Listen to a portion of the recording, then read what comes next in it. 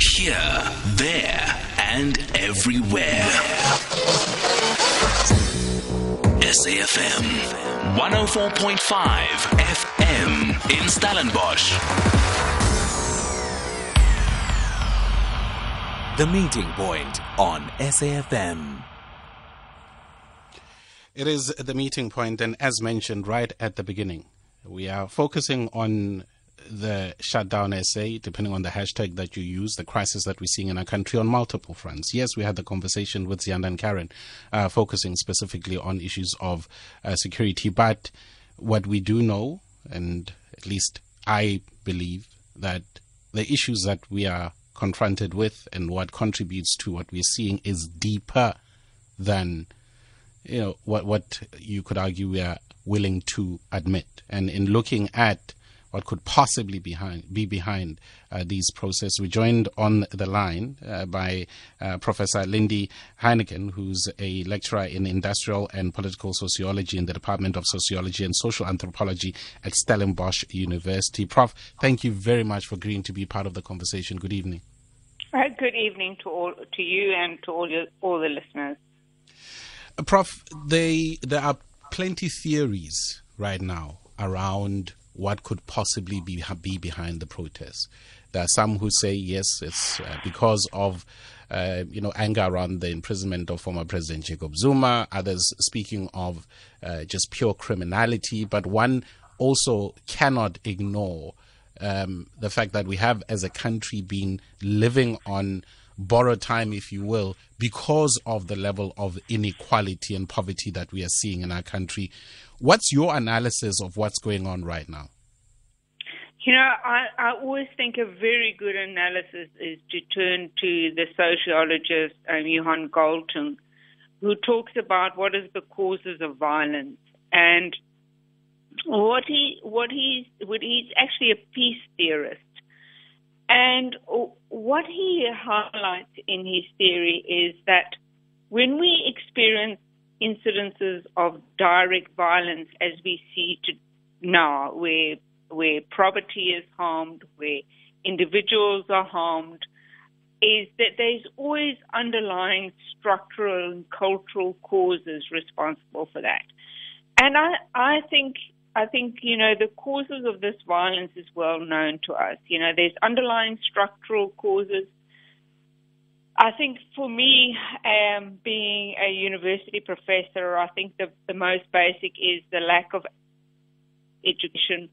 The lack of access to education affects one's survival and future life chances. And many of the youth in South Africa are experiencing a sense of social isolation.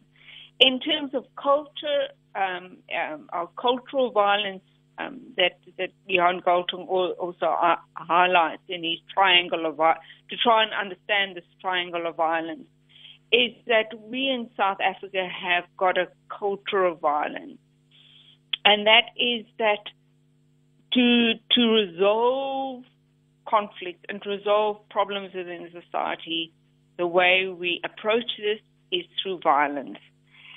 And this is endemic within society, and unless one starts addressing this culture and having a different repertoire of skills in terms of how to deal with our societal problems, we're going to sit with the situation for quite a long time. I think it's so important, Prof, to just stay with the cultural violence. And the reason why I want us to stay with that a bit is because I want to make sure that there isn't a misunderstanding of what you are saying. We also, unfortunately, we live in a world where someone's words can easily be twisted, because if somebody's listening not attentively and they hear cultural violence, they will think that you are referring to the culture of people, and that some people, their culture speaks to violence. No. I know that's not what you're saying, and I'm deliberately zoning in on it so that we can be very clear as to what you are talking about when you speak of cultural violence and what was being referred to by the peace theorist. Yeah, absolutely. When I refer to cultural violence, it's got nothing to do with ethnicity or culture, or whether you're black or white or whatever. It has got to do with the way you are socialized, in the way that you have been raised. I mean, if we look at the high levels of domestic violence within society, this is not something which is new. It is endemic within households, because we've got a very patriarchal, almost a militarized masculinity that is endemic within South African societies. So it has got to do with your way of how do you deal with specific problems. And if your skill set is designed towards, okay, well, then we address it through violent kind of actions, then that is going to be your approach to problems. And this is what we are seeing here.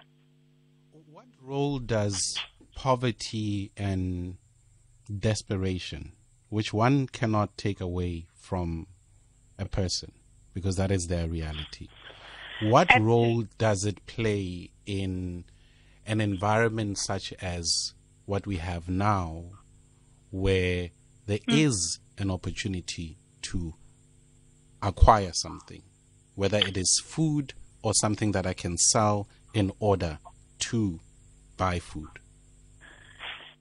Absolutely. And this comes back to, again, I don't want to sound as a completely ivory tower academic here, but what Galton describes as structural violence.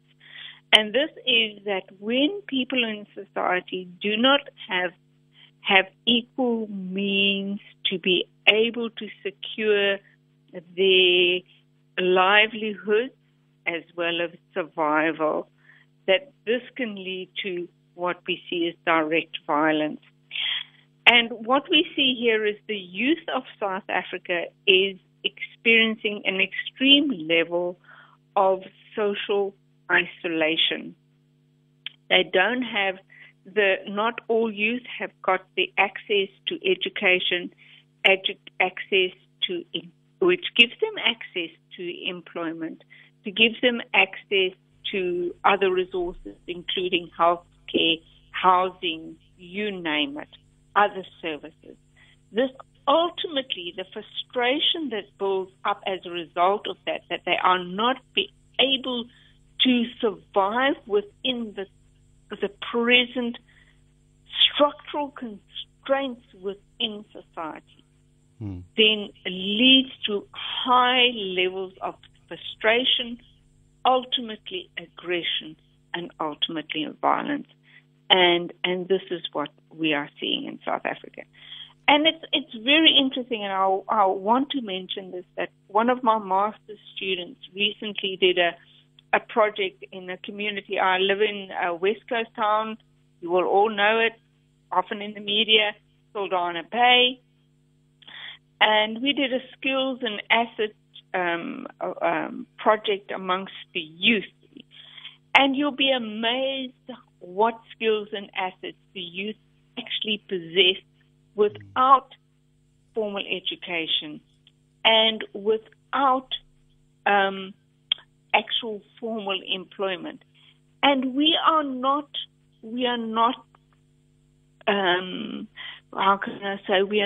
harnessing the potential amongst our youth sufficiently to be able to address the issue of youth unemployment, which is actually symbolized by the violence that we are seeing today.